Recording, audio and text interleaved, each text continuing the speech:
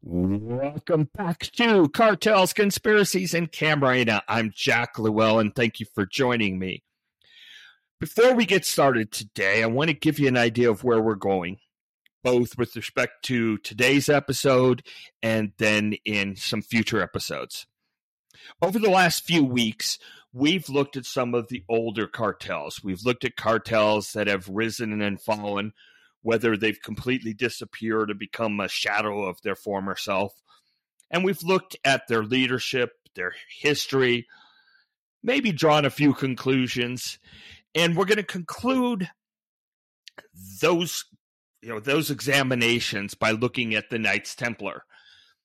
And not the Knights Templar from Monty Python, but Knights Templar from Michoacana. And we're going to look again, as we have in the past, at their rise, their fall, their leadership, and some interesting nuances with respect to this particular group. Then next week, we're going to go back to the Camarena case. But we're going to do it in a different context. So in the past, we've looked at the Camarena case. We've looked at some of the facts. We've looked at the allegations made relating to that case in The Last Narc and in Hector Berez's book, and we've dispelled a lot of those allegations, or disproven a lot of them, at least in my mind. So going forward, we're going to use, at least for a few episodes, Narcos Mexico as a reference point, but we're going to do it in this way. Narcos Mexico doesn't present itself as a documentary, right? But there are a lot of facts, circumstances, events that I think people believe to be true because they saw it in Narcos Mexico. And I want to talk about some of those where the facts may be slightly different, or you need a nuance, or just things where they took dramatic license, which they are entitled to do. But if we're going to talk about the Camarena case, and if we're going to get back to some of the allegations, and if we are going to have reasonable discussions about that case and the continuing issues surrounding the case, especially if Rafael Caro Quintero gets extradited to the United States and is tried for the Camarena case, we have to be comparing apples to apples and oranges to oranges. And so I think it's important that some of the factual issues that arise from watching Narcos Mexico be addressed. So that's what we're going to do over the next couple of weeks. One other thing I want to mention before we go to the Knights Templar is my YouTube channel. And how are we going to use it? One of the things that we can do on the YouTube channel that we don't in these episodes is we can show pictures, we can show video. And I'm going to use the YouTube channel to be able to present things in a slightly different way than we can here. Conversely, in these podcasts, we can go into way more detail. Right? We can take these deep dives. We can explore things. It's two different functions, two different services, two different mindsets. I'm going to try very hard to minimize the overlap, but there will be similar topics. So I would love it if you could check out the YouTube channel. If it's stuff that you like, great. Watch it. If it's stuff that you're not interested, that's fine. Come back next week and we'll have our deep dives on these podcasts. Coming up on Tuesday, we're going to have some video and some pictures and a little bit better description of some of the violence that we have seen in Matamoros and other cities in Tamaulipas. So look for that. Again, I think it's pretty interesting.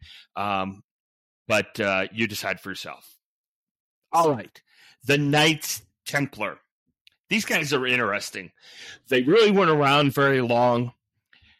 Frankly, I don't know how powerful they really were, or what the, how far their influence really went. But they're just so darn unusual that we got to talk about them. Now,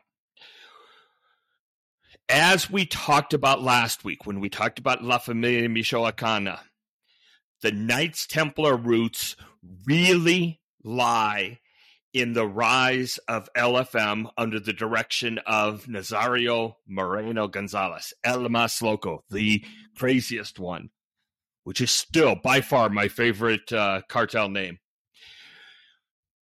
We talked last week about the fact that LFM took advantage of, or rose on the backs of the proliferation of the crystal meth trade and their proximity to and or control over the Pacific port of Lázaro Cárdenas. Okay. We talked extensively about a December 10 shootout, or December 2010, shootout. I've read more about it this last week. 2,000 military people involved. They ran into hundreds of gunmen. I mean, it was crazy. Days of shooting. Apparently, as we talked about last week, the cartel folks were able to take their wounded, their fatalities, and hide them up in the mountains so that the military didn't get to most of them. It was believed at the time, maybe, that El Más Loco, Moreno Gonzalez, was killed during that shootout. Some of the things I've read this last week make me a little bit dubious if anybody really believed that. But what we do know is he went into hiding and was no longer kind of the public face of La Familia Michoacana, even kind of within the group. So that's December 2010. And El Más Loco is out of the picture. There ends up being a division in kind of the transition from El Más Loco, Moreno Gonzalez, into the new leadership. And you end up with two primary leaders. One is Servando Gomez Martinez, who was the operational chief and the spokesperson for LFM. And then there was Jose de Jesus Mendez Vargas, El Chango, the ape, that we talked about last week. For a period of time, a very short period of time, these two and some others may have kind of coexisted within LFM, but fairly quickly after that, Gomez Martinez takes other kind of leaders from LFM and a lot of soldiers and forms the Knights Templar cartel. Now, Gomez Martinez is known as La Tuta, or the teacher, because apparently he'd been a middle school teacher in Mexico at some point. As I'm sure you know, the Knights Templar took their name from the Knights Templar, who were part of the Crusades in the 12 and 1300s. They, of course, are most famous for stories around the Holy Grail, some of their attempts to liberate the Holy Land, and we have them to thank for the Friday the 13th fears and phobias, because they were essentially rounded up on Friday, October 13th, 1307. And some great things on the History Channel if you want to check it out as to whether or not they were completely run into extinction at that point, or whether they went to different places, including but not limited to perhaps the Money Pit and or the United States. But having said that, we're not really sure why La Tuta use the name Knights Templar. It could be that he had some connection to it. Could be that he'd read the Da Vinci Code. Nevertheless, what we do know is, that under Moreno, LFM, they really were evangelicals, even though El Mas Loco had been Catholic. So you've got all these different religious issues going around. Irrespective, they call themselves the Knights Templar, and we'll see how they use some of that imagery going forward. They split off, and very quickly, or almost immediately, there is a violent rivalry between the Knights Templar and La Familia Michoacana. Remember, as we talked about last week, June 21, 2011, Mendez Vargas is captured by Mexican security forces, and at least according to the Mexican Attorney General and some other observers, by the middle or end of 2011, LFM really doesn't exist as a cartel anymore.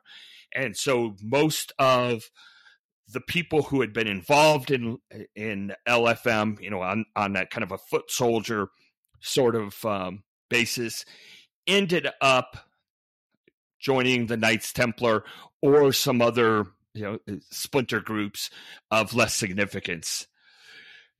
The emergence of the Knights Templar was proclaimed on banners that were strung up in various locations in Michoacan. They said at the time, the Knights did, that they were the new name of La Familia Michoacana. So they held on to that traditional name, at least for public relations purposes. Some of the banners said, amongst other things, that the Knights were committed to safeguarding of order, preventing robberies, kidnappings, and extortions. And this is a theme we've seen in the past, right? Hey, we're the good guys. CJNG has done that. LFM did that. Others have done that. The Zetas. Hey, we're the good guys. Everybody else is bad. Notably, when Pope Benedict visited Mexico, there were there were many banners and displays from the Knights Templar calling for peace in his honor. Gomez apparently oversaw a council of 12 deputies. Look for all the imagery that he uses. So 12 deputies responsible for a different function or a different component of the operation. So you had drug production, trafficking, spying, etc. This is according to some reports from the military. One of the things that the Knights did, in addition to continuing the trade of methamphetamine, is they also had an extortion arm to them. And in the capital city of Morelia, in Michoacan, business leaders usually had to pay to the cartel. They had this extortion. But they also had a deep-seated connection to the civilians in kind of that Tierra Caliente region. And the civilians really, I want to say, supported the cartel, and they were the foundation of it. And so one of the things that I think Gomez did well initially is came in and said, hey, we're going to protect the civilians, the innocent people, and we're going to extort businesses, which is okay, because it's not the little people, right? And that's how they got, kind of this grassroots feel to them, notwithstanding the imagery of the Knights Templar. They also did, all the things that we've talked about, giving presents and doing civil projects in certain communities in Michoacan. So anything they could do to ingratiate themselves to the civilian population. We're going to talk in a few minutes, or a couple minutes, about some of the ceremonies that the Knights held, especially their induction ceremonies. But one of the things they're most famous for is, remember, El Mas Loco had his Bible? The Knights Templar had a code book and 53 commandments that the members of the Knights cartel were supposed to obey. So some of them were more proclamations justifying their own existence. So, for example, code number 12 said the Knights Templar will establish an ideological battle and defend the values of a society based on ethics. Others talked about discipline and organization, and specifically focused on retribution for anyone who should cross them, or more importantly, betray them.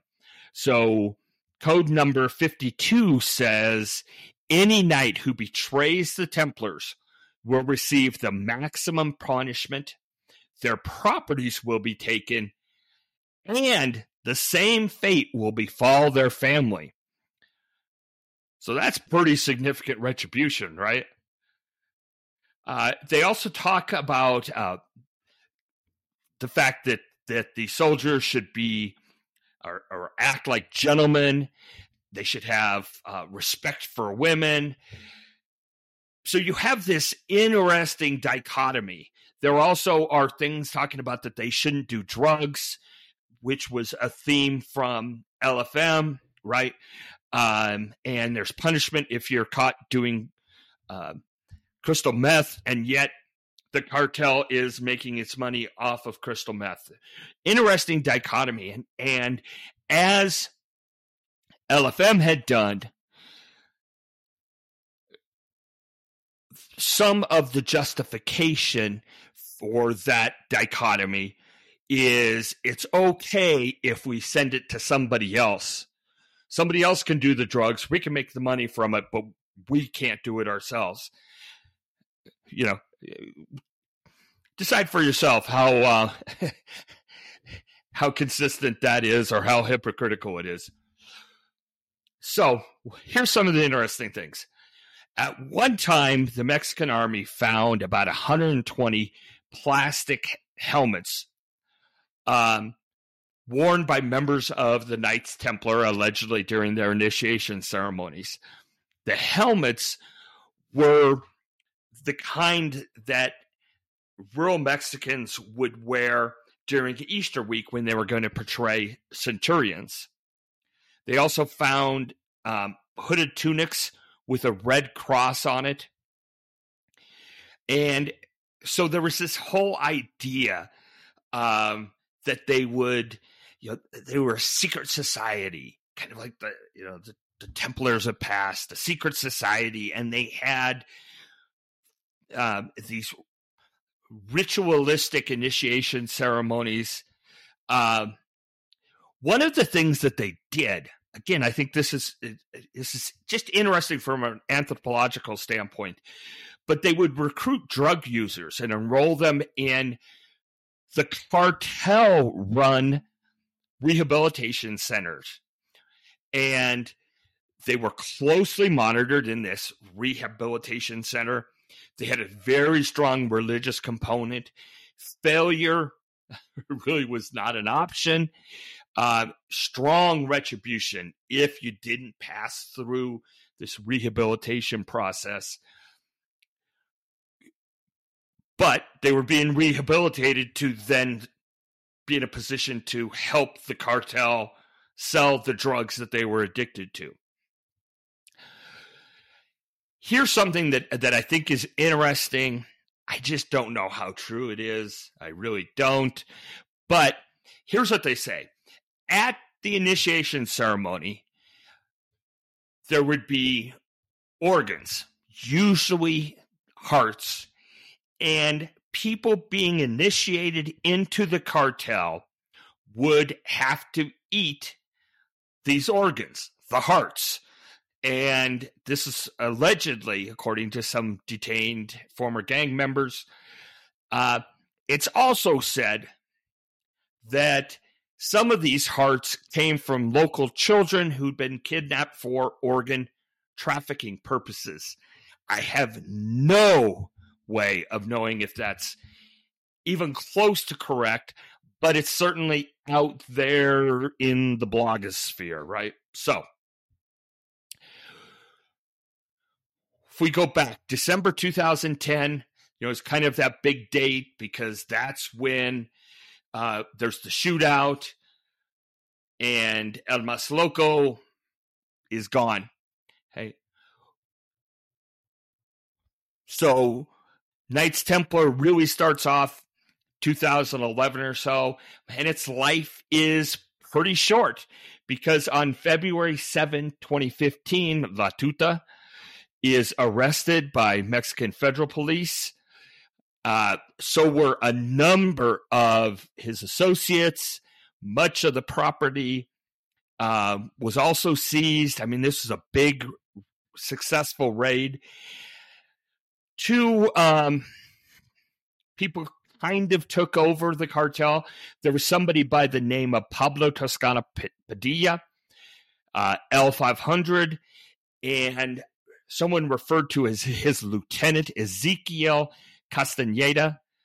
And they were killed in September of 2017, probably by elements of La Nueva Familia Michoacana. Remember last week we talked about kind of the rebirth of LFM through this La Nueva Familia, which now is basically just La Familia Michoacana. But apparently, the idea was these leaders of the remnants of the Knights Templar, L500 and Castaneda, they were going to go try to work out some type of a peace pact with CJNG, which at that time was really wanting to expand into Michoacan, and the La Nueva Familia Michoacana elements killed them in part to prevent this alliance between the Knights Templar and CJNG.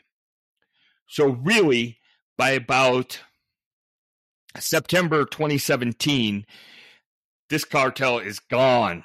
It had really been decimated in 2015 after La Tuta was arrested, but it was gone by the end of 2017 or so.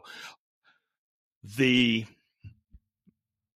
rank and file of the cartel split into several different directions. Some went with CJNG and were helping their expansion into Michoacana. Some went back with this new La Nueva Familia that's now La Familia Michoacana. And then some went with some other splinter groups. But again, for all intents and purposes, the Knights cartel ceased to exist. You will see on social media occasionally people talking about members of the Knights cartel or the Knights Templar. You'll hear people say that they are part of the Knights Templar. These are one-offs, two-offs, they're small groups. The cartel, in any sense of a large organization, does not exist anymore. One of the things I guess that's really interesting about this, if you look at La Familia and look at the Knights Templar, how they had a very hard time dealing with the turnover in leadership. And we've seen that when we talked about the Zetas. We saw that in talking about the Gulf Cartel. And makes me think about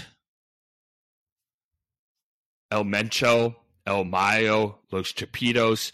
CJNG has been around for a long time. El Mencho's been at the head for a long time. What is the succession process going to look like for CJNG when El Mencho dies or is arrested? Same thing for the El Mayo portion of CDS. By and large, it seems to me that the one narrative that you can take from almost every examination of these older cartels is that transition is very, very difficult. And, that's not that different than some other organizations you look at. If you go look at the mafia in New York and the number of fights that started over succession planning, who takes over after whom, even if the leader says, hey, after I'm gone, it's going to be him, that doesn't mean everybody goes along with it. That's how John Gotti got into power, because he didn't accept the succession. So that wraps up the Knights Templar. Shorter version with the Knights Templar, because there's just not that much information about them. And frankly, they weren't around that long. I'm very curious about how much of the stories are apocryphal and how much is true. I do know that some of this comes directly from military reports from captured cartel members, so who knows? Some of the stories about them come from some very respected journalists, so I'll leave it to you to see how much you want to believe or not believe. And that really wraps it up for us today. Again, take a look at the YouTube channel, please. Just take a glance at it. There's some interesting things in there. I will note real quick, I put on the YouTube channel whether people wanted to talk about current events, the Camarena case, or kind of older cartel histories and things, and it was split almost evenly between talking about the Camarena case and talking about current events and current cartel issues. So we're going to try to follow that and go back and forth, and we'll do a little bit of the same on this podcast. Next Sunday is Mother's Day. I still plan on doing a podcast then, but in advance I'll say Happy Mother's Day to everybody, and I'll repeat that next week. So for today, this has been Cartels, Conspiracies, and Camarena. Have a great week, and we'll talk to you next week.